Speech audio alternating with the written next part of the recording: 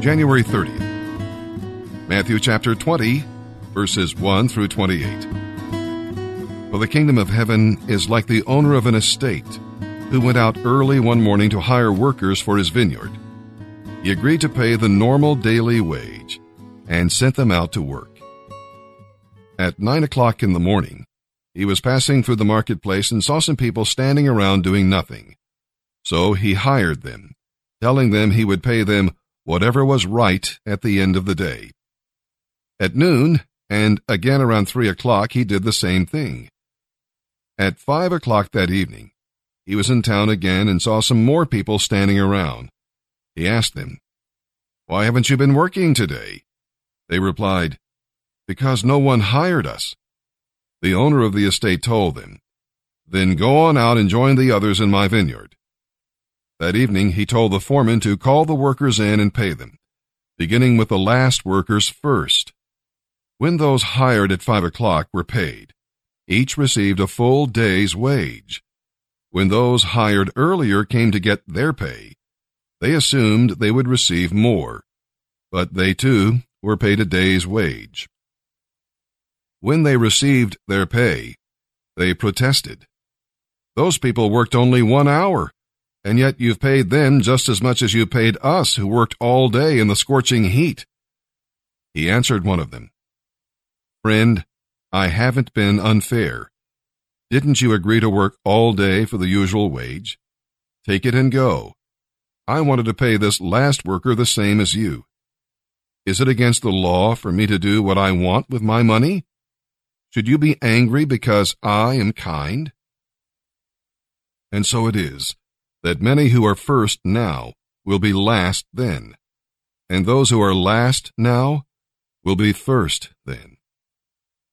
As Jesus was on the way to Jerusalem, he took the 12 disciples aside privately and told them what was going to happen to him. "When we get to Jerusalem," he said, "the Son of Man will be betrayed to the leading priests and the teachers of religious law. They will sentence him to die. Then they will hand him over to the Romans to be mocked, whipped, and crucified. But on the third day, he will be raised from the dead." Then the mother of James and John, the sons of Zebedee, came to Jesus with her sons. She knelt respectfully to ask a favor. "What is your request?" he asked. She replied, "In your kingdom, will you let my 2 sons sit in places of honor next to you, one at your right and the other at your left?" But Jesus told them, "You don't know what you are asking. Are you able to drink from the bitter cup of sorrow I am about to drink?" "Oh, yes," they replied, "we are able." "You will indeed drink from it," he told them. "But I have no right to say who will sit on the thrones next to mine. My Father has prepared those places for the ones he has chosen." When the 10 other disciples heard what James and John had asked, they were indignant. But Jesus called them together and said, "You know that in this world kings are tyrants, and officials lord it over the people beneath them. But among you it should be quite different. Whoever wants to be a leader among you must be your servant, and whoever wants to be first must become your slave.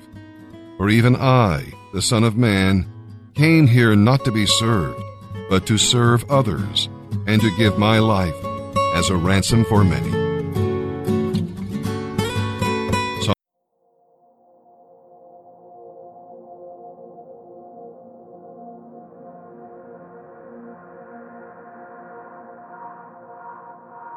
This week's Bible meditation, Psalms 46:10. "Be still and know that I am God. I will be exalted among the nations. I will be exalted in the earth."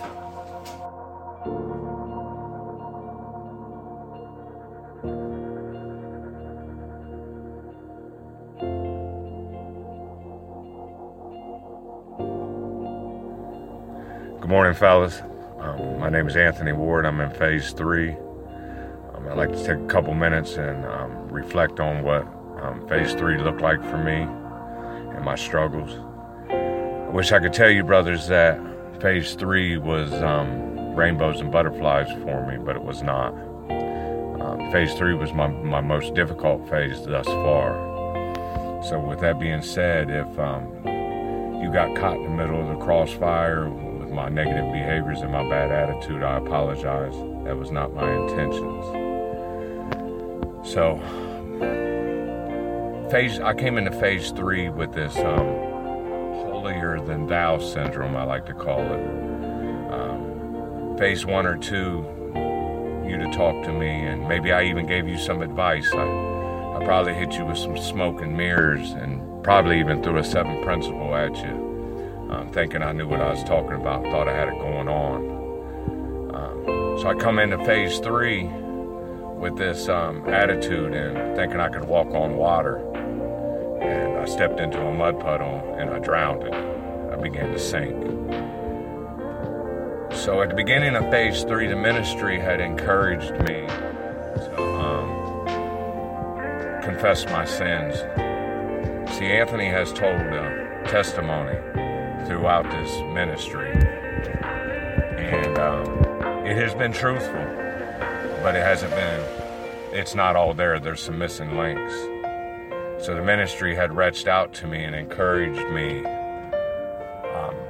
to confess my sins to my brothers, and me thinking I knew everything, pride immediately kicked in, and I can even remember using scripture to combat what the ministry wanted from me, telling them, "Nah, I'm a new creation in Christ. That's not a thing. I've been forgiven for my sins."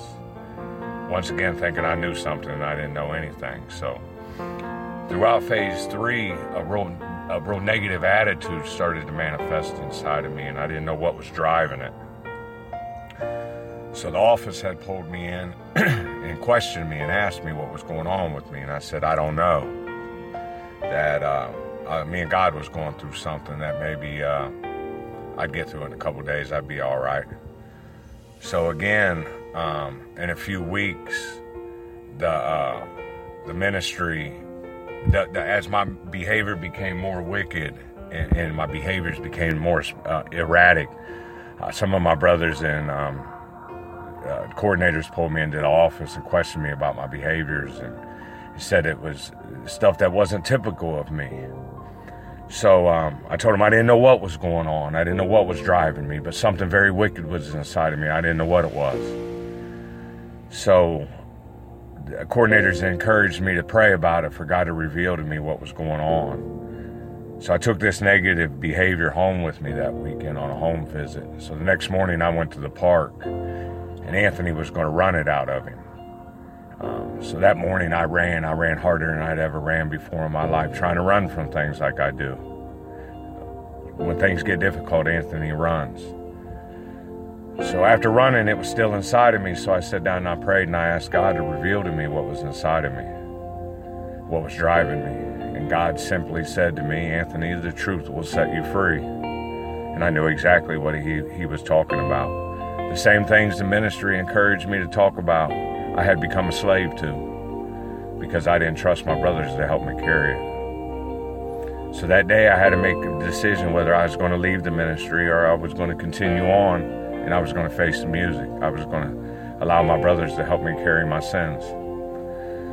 So I had work left to do here at this ministry, and I made a commitment to God, and I will be here until He releases me from that commitment, whenever that is and however that looks. So that day I chose some men that I trusted, and I sat down and I confessed my sins and my secrets to them. That day God gave me freedom. There is freedom in the truth. I promise you that. He promises you that. So if you have something that you are hiding, or that if you tuck deep down inside of you, I encourage you to find some brothers and talk to them about it. Do not take that home with you, because you will become a slave to it. It will control you. Take this time at this process and allow God to work them things out of your heart. It is very important. With that being said, I love you guys. God bless you. And if I could ever give you any advice, 2 things is, follow Christ with your whole heart and read that book, man. That's how He speaks to us, is in His Word. Thank you.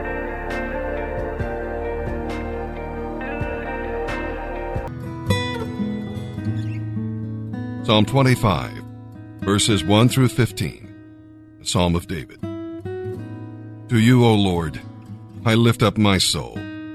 I trust in you, my God. Do not let me be disgraced, or let my enemies rejoice in my defeat. No one who trusts in you will ever be disgraced, but disgrace comes to those who try to deceive others. Show me the path where I should walk, O Lord. Point out the right road for me to follow. Lead me by your truth and teach me, for you are the God who saves me. All day long I put my hope in you. Remember, O Lord, your unfailing love and compassion, which you have shown from long ages past. Forgive the rebellious sins of my youth. Look instead through the eyes of your unfailing love, for you are merciful, O Lord. The Lord is good and does what is right. He shows the proper path to those who go astray. He leads the humble in what is right, teaching them his way. The Lord leads with unfailing love and faithfulness all those who keep his covenant and obey his decrees. For the honor of your name, O Lord, forgive my many, many sins. Who are those who fear the Lord? He will show them the path they should choose. They will live in prosperity, and their children will inherit the promised land. Friendship with the Lord is reserved for those who fear him. With them he shares the secrets of his covenant. My eyes are always looking to the Lord for help, for he alone can rescue me from the traps of my enemies. Proverbs chapter 6, verses 6 through 11. Take a lesson from the ants, you lazy bones. Learn from their ways and be wise. Even though they have no prince, governor, or ruler to make them work, they labor hard all summer, gathering food for the winter. But you, lazy bones, how long will you sleep? When will you wake up? I want you to learn this lesson. A little extra sleep, a little more slumber, a little folding of the hands to rest,